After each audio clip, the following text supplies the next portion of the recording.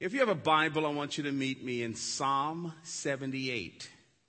Psalm 78, a Bible or device or this kind of thing. I tell you what I tell our folks at church. You guys think you can fake me out while you're playing Angry Birds, but you always end up telling yourself because you say amen at the wrong time. So you think you're fooling folks. I got you. But Psalm 78. Holy Father, we pray in the name of your Son that you'll speak to our hearts. We pray that you'll take us to where we need to be. We belong to you, Lord Jesus. We need your help. Lord, as Chris said, we're all broken people. It's really stupid to talk about dysfunction. It's just degrees of it. We all have it. But we thank you that we have a perfect Savior, a perfect gospel, and a perfect Holy Spirit, and there's no failure in you.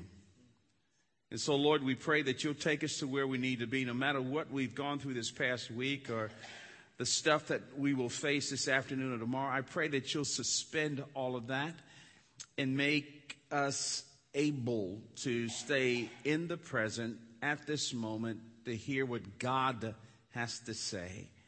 So, Spirit of the living God, we pray that you'll speak in Jesus' name. Amen. I've entitled my message today, For a Time We Cannot See. Karen and I have been talking about marriage beginning Friday night and yesterday.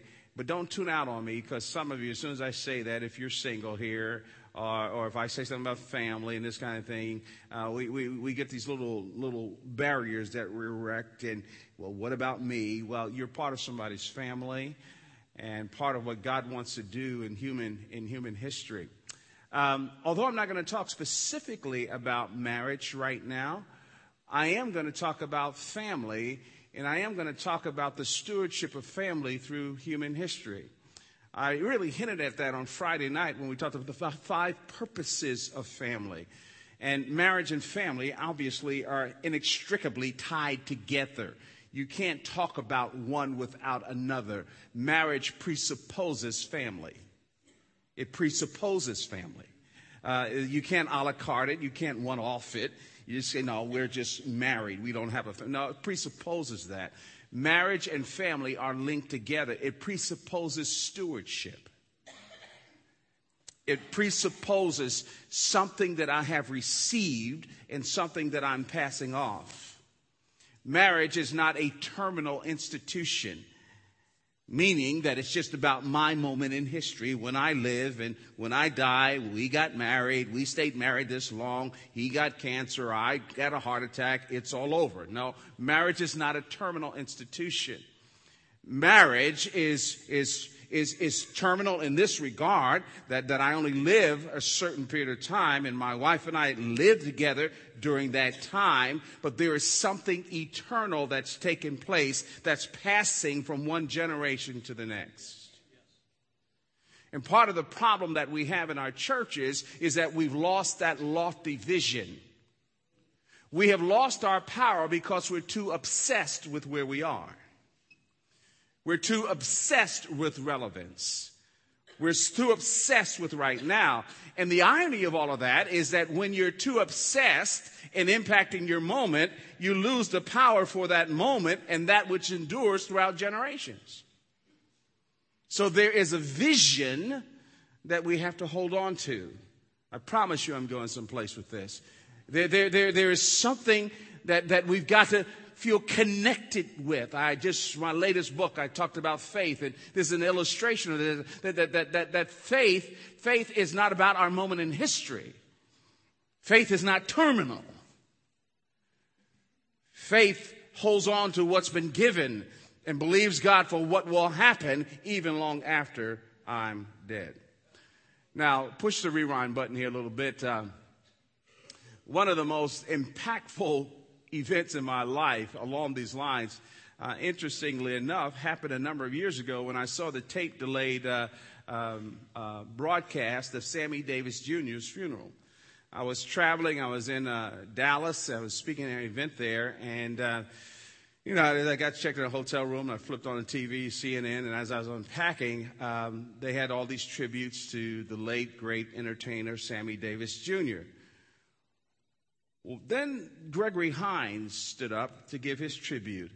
And I had not realized this. As much as I appreciated Gregory Hines and his enormous ability as an entertainer, he told the story that he stood on the shoulders of Sammy Davis Jr., that Sammy Davis Jr. was his mentor. He told the story of how when he was a little boy, he and his brother would sneak into the Apollo Theater there in Harlem and just to watch Sammy Davis Jr. and his uncles perform.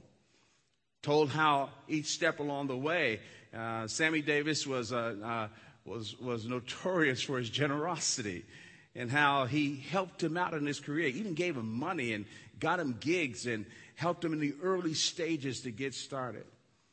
And then he gave this moving tribute and story. He said a couple of weeks before the entertainer died, he died of throat cancer, and he went to see him. And as he walked into the house, here you have Sammy Davis Jr. He's sitting on this couch, and his body was totally emaciated. And I don't know what that meant, but he was always a slight man. But he said he at this point he couldn't talk. And so Hines said, I sat next to him and paid him a tribute. Told him how much he meant to me and what a great thing he's been in my life and great source. And he went on to say a few other things. And he said the time came to go, and I leaned over and I kissed him on the cheek just to say goodbye. He said, I realized that this would be the last time that I'd probably see him alive. And then Hines says, as he's walking toward the door, he hears a shuffling behind him. And he turns around, and there he is, Sammy Davis Jr., barely able to stand. Pretended as if he had a basketball in his hand, and he did like this. What's in your hands? What's in your hands? What are we placing in the hands of those that we influence? What's enduring? What matters most? There's stories and family trips and memories and Disney World and, vacations and all the stuff that we did at Christmas and Thanksgiving, birthday parties. That's good, but does that really matter? What's in your hands? What signature are we writing over the souls of the next generation? The people that we influence, those that we disciple. It's just a rearrangement of the how-tos in the Christian life. But what do we...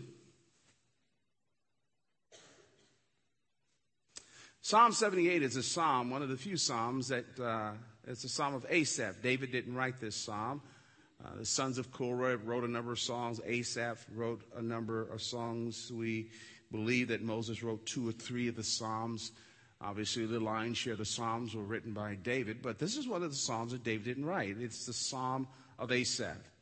And in this psalm, Psalm 78, if you read it, Asaph is summarizing the wonderful, incredible, unfailing track record of a sovereign hand of God in shaping the nation of Israel.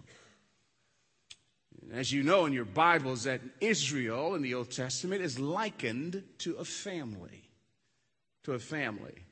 So I'm going to take the applicational implication from that likening and apply it to our families.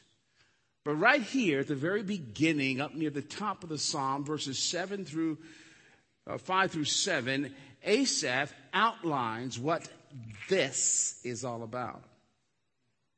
He reaches back and he talks about if we're going to affect a time that we cannot see, if we're going to make a difference about a future that we will not experience, if my footprints in the sands of time will be noticeable 150, 200, 300, 500 years from now, what do I have to do? And in these 3 verses, Asaph gives us a procession, a progression of what we need to do. He speaks of a passion, then he speaks of a process, and then he underscores a finished product. A passion, a process, and a product. What makes you pound the table and weep? What's the engine in your heart? What matters most in your relationship with your husband or wife? What matters most, and what's the real exclamation marks in your relationship with your children?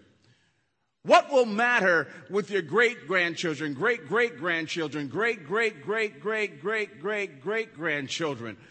What will be permanent? And Asaph speaks of what's in our hands, and he says it in 2 parts here. Beginning at verse 5, he says, speaking of God, for he established a testimony in Jacob and appointed a law in Israel. If you read that, you can get a little lazy about that. You'll miss the very significance of what he's saying. He established a testimony and appointed a law. He established a testimony and appointed a law. What is he doing to the nation of Israel when he makes that statement? He said, wait. Don't get a case of spiritual amnesia on me. Don't be so obsessed and absorbed in your moment and the current crises that you have that you forgot what God did. And so he speaks of this, if I might use the analogy, this ball or this thing that's been placed in our hands as the character of God and the content of Scripture. That's what we have. That's what we have. Don't get cute. Don't wander away from it. What gives power to your life, what gives a sense of meaning to your moment in history, what will change the course of the destiny in your family, what will answer all of the problems that you face, what will give hope in your life, what will give healing to your brokenness, what will give meaning to your life is not the latest blog or the latest magazine article or the latest conference that you go to, or the latest little cute thing that some entertainer or public speaker says, or the latest inspirational fodder. What will give meaning to your life and what will give impact to your moment in history is that you build your life around the character of God and the content of Scripture. He says, for he established a testimony. The word testimony has to do with the ways in which God has worked. That you get close to those ways. You've seen him answer prayer. Your life is nothing more than the biography of God during your moment in history. That's what your life is. And that's the reason why there needs to be surrender in the Christian life. The reason why we surrender to the Lordship of Christ is because God doesn't do double billing. He does not share his glory. He's not going to wrestle with you. He's not going to fight with you. You know, if you keep fighting with him, he'll take his hand off of you. And then he says, well, how's that working? What he wants is surrender in our lives so that our lives become a testament and a vehicle to the history of God's supernatural intervention during our moment down here.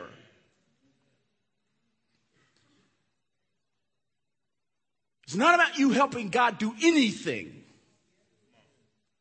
It's about God doing everything. He writes those stories in your life. And so he says he established his character. You know how he's worked. You look in the rearview mirror of your life. Don't get crazy on me, man. You know what God has done for you. All of us in here, you know what God has done for you.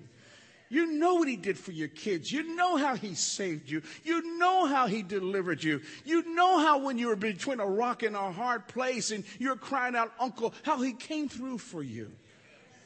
Don't hide that. Don't run from that. That's the theme of your life. It's the character of God. And he says, for he established a testimony. And he says, he appointed a law. I love the sound, the poetic sound of that, the phrasing of that. The idea, it hints towards objectivity. He appointed a law. A law. The very expression appointing the law assumes that we live under the authority of God's word. That his ways and his word is everything. Blessed is the man who does not walk, sit, or stand, but his delight is in the law of the Lord. And in that law, he meditates day and night. In fact, the word meditate, there's an interesting Hebrew word. It literally means dull sound. It implies such a thorough knowledge of truth that it becomes a part of my identity. The Bible is not just a bunch of words in my head.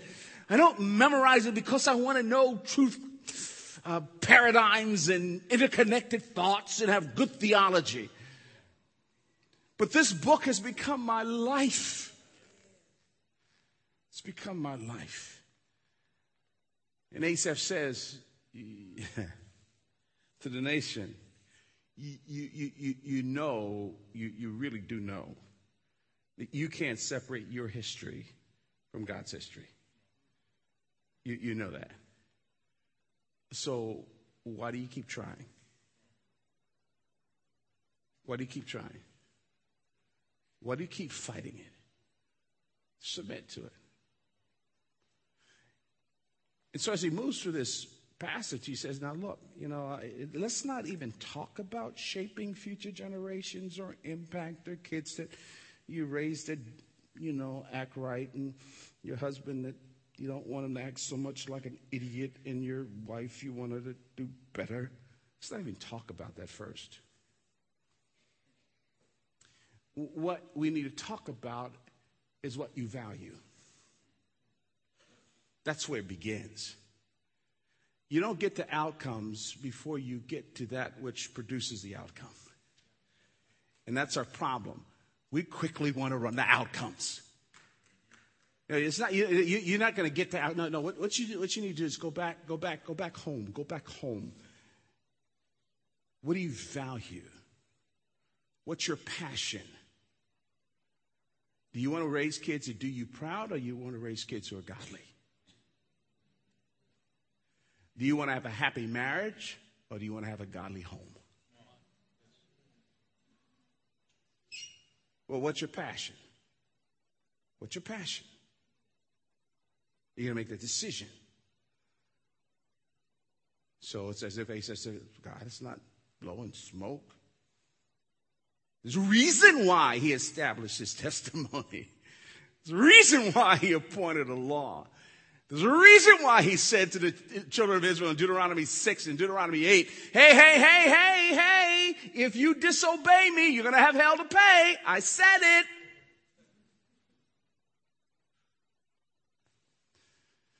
So what do we do with that? Again, if you want to leave footprints in the sands of time, you got to wear work boots, okay? I mean, it's this ain't for the faint-hearted. You can't play with this thing. You can't play with it. If you're going to affect your moment in history, then there's some decisions you're going to have to make. And so the Bible and God are not just stuff that I run to. It's my life. Then Asaph says that there's a process, though. He established a testimony and appointed a law.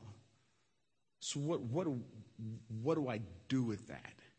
It's right here in the text.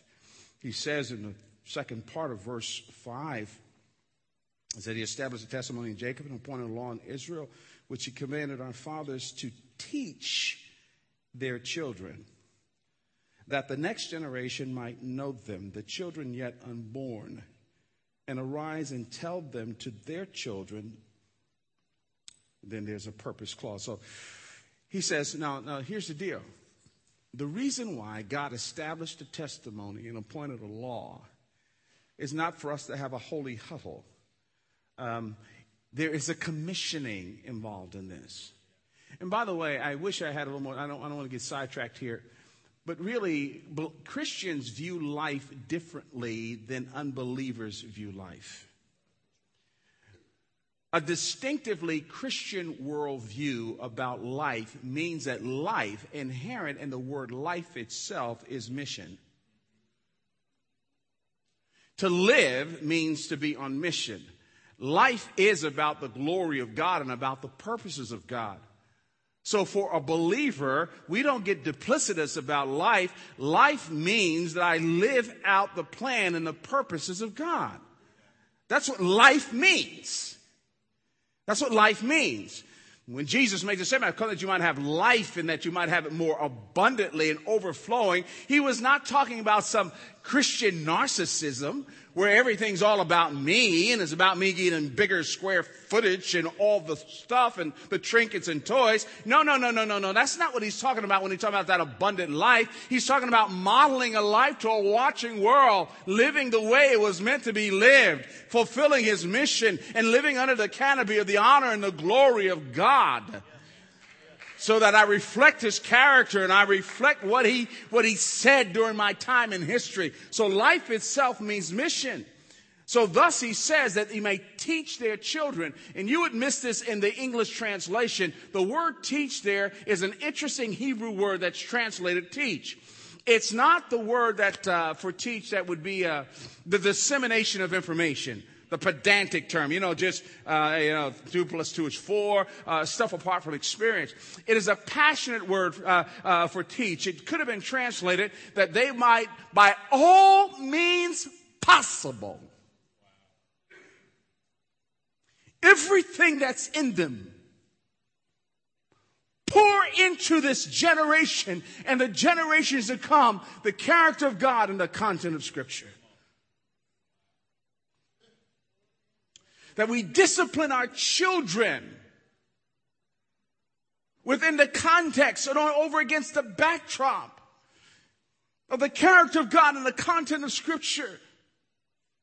We raise them to think in terms of their lives and their future about what does the character of God imply I should do? What does the content of Scripture direct me to do? And we pour it into them. We make decisions as couples within the rubric and context of the character of God and the content of Scripture.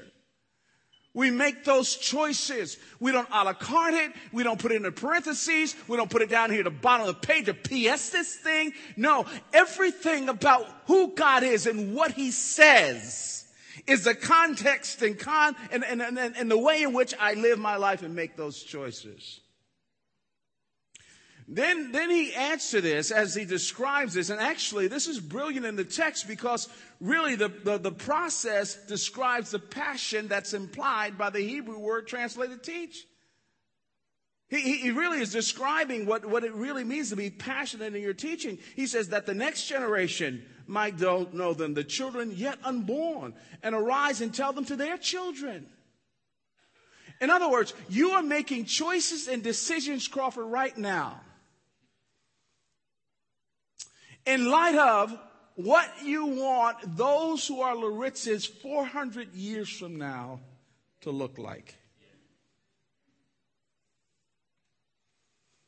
Now, I don't have the privilege to be selfish.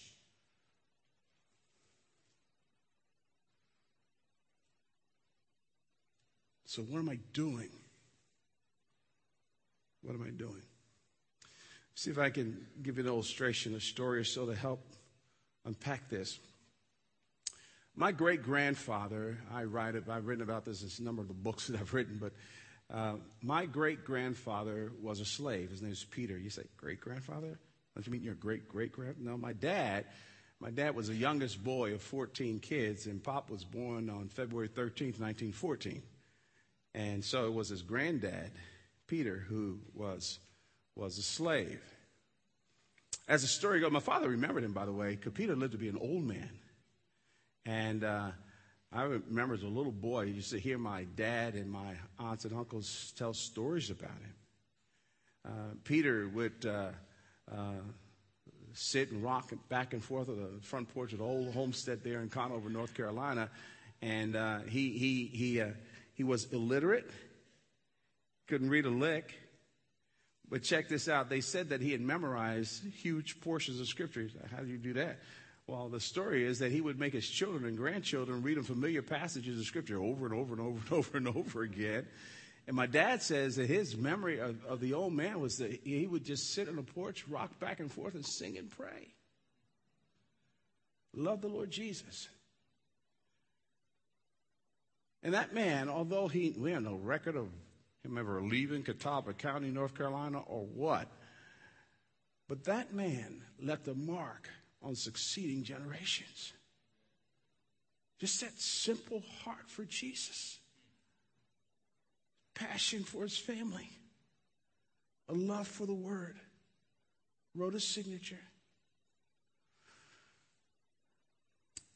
There's a little church across the street from the old homestead there. The property's not any property in the Rich family, but back in the day, there was like 350 acres that my grandfather owned there in Conover, and he had given property for the little church, Thomas Chapel AME Zion Church on 2nd Street, to build on that, the cemetery back there.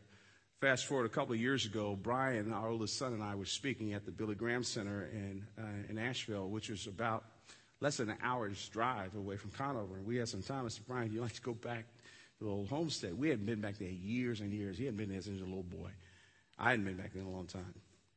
So we made our way back there, and everything's just sort of a little upheaval and stuff. Yeah, you go back to a place you haven't been in a long time. So, but I remembered I got back to 2nd Street and got to Thomas Chapel, and about a third of the graves in that graveyard back there are Loritz's. And so Brian and I walked through graveyard there, and he pointed out his great-grandparents, Milton, Anna's grave. Peter's buried back there, but we can't find his grave. But something hit me that shocked me. I wasn't prepared for this. As I looked at my Uncle Emery's grave and my grandparents and uncles and relatives and all of this, I began to weep. And I just turned to my son and I said, these folks paid your tuition.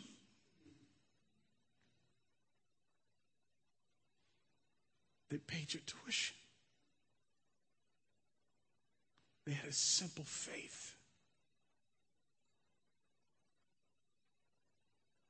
And one of the things that helps me not to get full of myself, the boards that I serve on, and people me sign their Bibles and radio programs and all of this nonsense, is the realization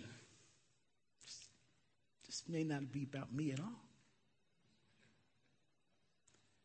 It may be the prayers of a former slave sitting on the front porch in Catawba County, North Carolina. And for whatever reason, God said, in this generation, answer that prayer. Don't take yourself so seriously, but take God very seriously. Don't think you all that, but realize that he's everything. And you've got to live your life and raise your family with that sense of mission. Parent your children, relate to your husband and wife, and relate to the challenges in your life from your grave. It'll pry your perspective away from self-serving conclusions. You're going to be very dead one day. Very dead. That money and all that, and I don't care. You can go work it out. I got to, work out. I go to the gym. It ain't about looks these days. It's about health. I mean, you can tuck it and pluck it and all that stuff. You're decaying, baby. You're going to be maggot food. All right? Your teeth are going to fall out. All that stuff. All right? The only thing that's going to last forever. Now, please do keep yourself up. It helps with the journey. But it does. I mean, a little something. So there's this perspective, this passion, the character of God and content of Scripture. There's this process, by all means possible. Why? Because it's not about your moment in history. It's not about you. 2016 is not the greatest era, all right? It's about what God wants to do until Jesus returns. And so we live that way. All right, what's the finished product? What's the payoff here? And I'm going to read the second part of verse 6 and going down through verse 7. But before I do that, I want to say something here. I'm going to articulate three things that Asaph outlines. If we take the character of God, content of Scripture, if we passionately pour it into our choices and decisions and live under that canopy, he says this is what will happen in succeeding generations. Now, a little bit of a parenthesis here. You cannot determine how your kids are going to turn out. God is the greatest father in the world, and Adam screwed up. All right? And I get a little bit ticked off at some of my Christian colleagues and preachers who will go ahead and quote Proverbs, train up a child in the way he should go, and he's old, he will not depart from it. Okay, well, I hate to bust the bubble here. Number one, that's not a promise, it's a proverb. Proverbs and promises are two different things. Proverbs are truisms that, all things being considered, if you do this, this probably should happen. So it's a proverb, not a promise. Number two, if you look closely at the text, what it's talking about is that train up a child in the way he should go, when he's old, he should not depart from it. It has to do with his own personal bent in terms of personality, these kinds of things. Now, having said that, we can claim God for our children. We can cry out to him, and God does answer prayer, and he's not willing that any should perish. But remember that life is a moving picture, not a snapshot. And you could be the greatest parent in the world, and your child make wrong choices. This humbles us. I mean, our children, by the grace of God, keep praying for them, because as long as they're alive, they can make great choices, and we're all just a quarter inch away from stupid. All of us in here. So I bless the Lord when people say things. I just say, keep praying for them, keep praying for them, keep praying for me. All right? So Karen and I know people who have done a much better job than we have of raising their kids, and their kids have made some hellaciously awful choices. But as long as there's breath, as long as there's a pulse there, there's hope for transformation. So you never give up praying. Now, having said these things, I think that there are three things, and I need to land a plane here. This is the finished product. The finished product. Verse 7 says, so that they should set their hope in God and not forget the works of God, but keep his commandments. Here's the end game. What do you want 475 years from now? They trace this young adult's life back to you.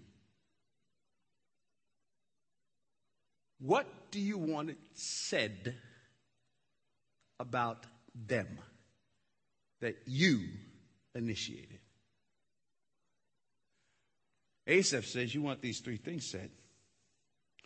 One is that they've placed their confidence in God.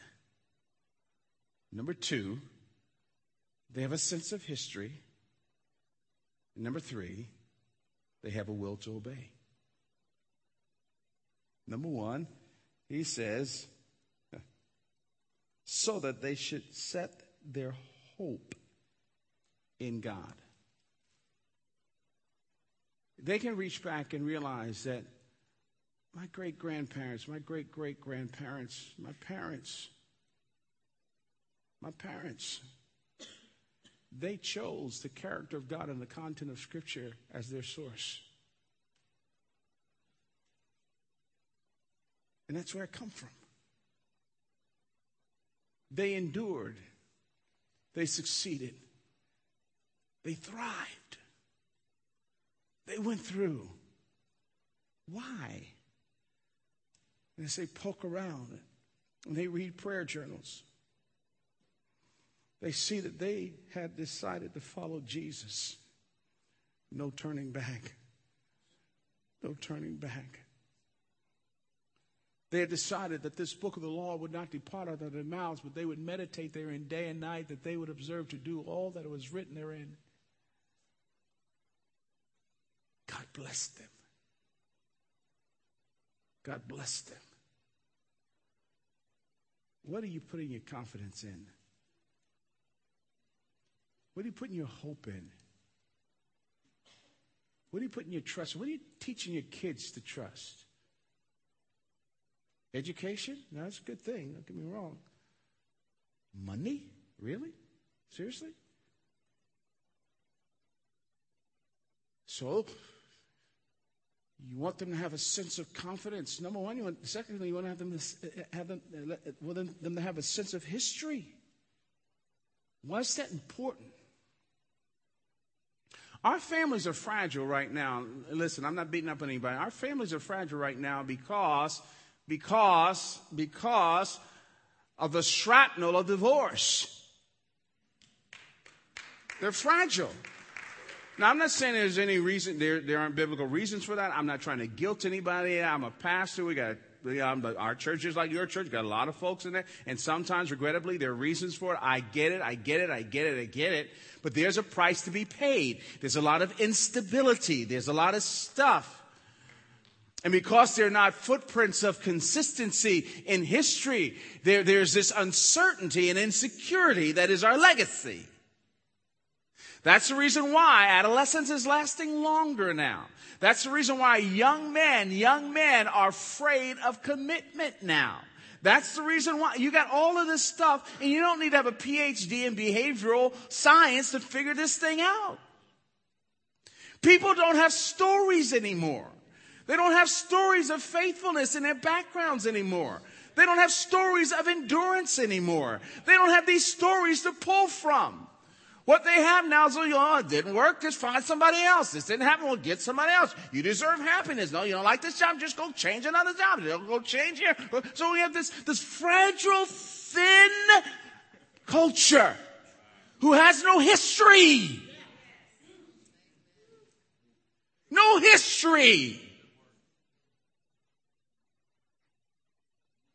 What caused me to love this woman and to do whatever I could to provide for her?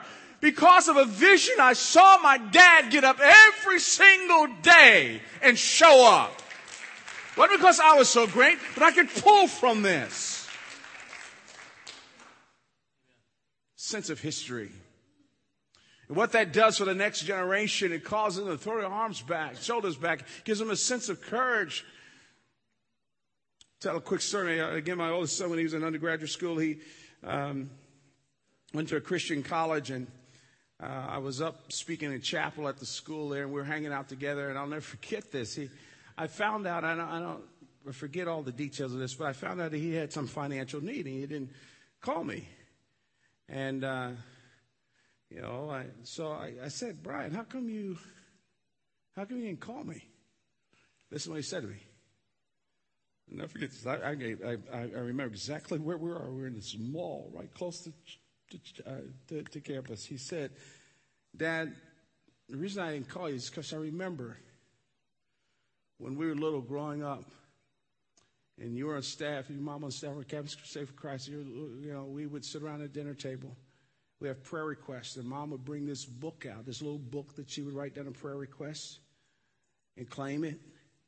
And then write down the answer when God would come through. And I remember sitting around and we'd be praying about support needs and all these other things and how God would answer. He said, I started to call you, but then I remembered what God did. And I just said, it's my turn. Sense of history. Don't rob your children by doing for them what you can. Just because you can doesn't mean that you should. Sometimes the best thing to do is to stand back and let them trust God. And I'll land the plane on this one. So the last one is that you give them confidence, a sense of history, and a will to obey, and not forget the works of God, but keep his commandments. Keep his commandments. The work and plan of God is incarnational, not just didactic. One of the reasons why you have church, he puts us in community, is so that we live out the truth, and you see the truth being lived out. You see love demonstrated. You see reconciliation demonstrated. People need to not only be told to obey, they need to have models of obedience that encourages their obedience. Obey God.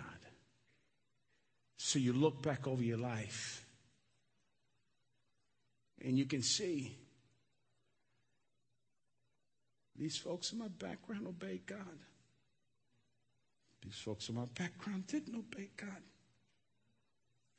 Look at where they ended up. But look at what happened here.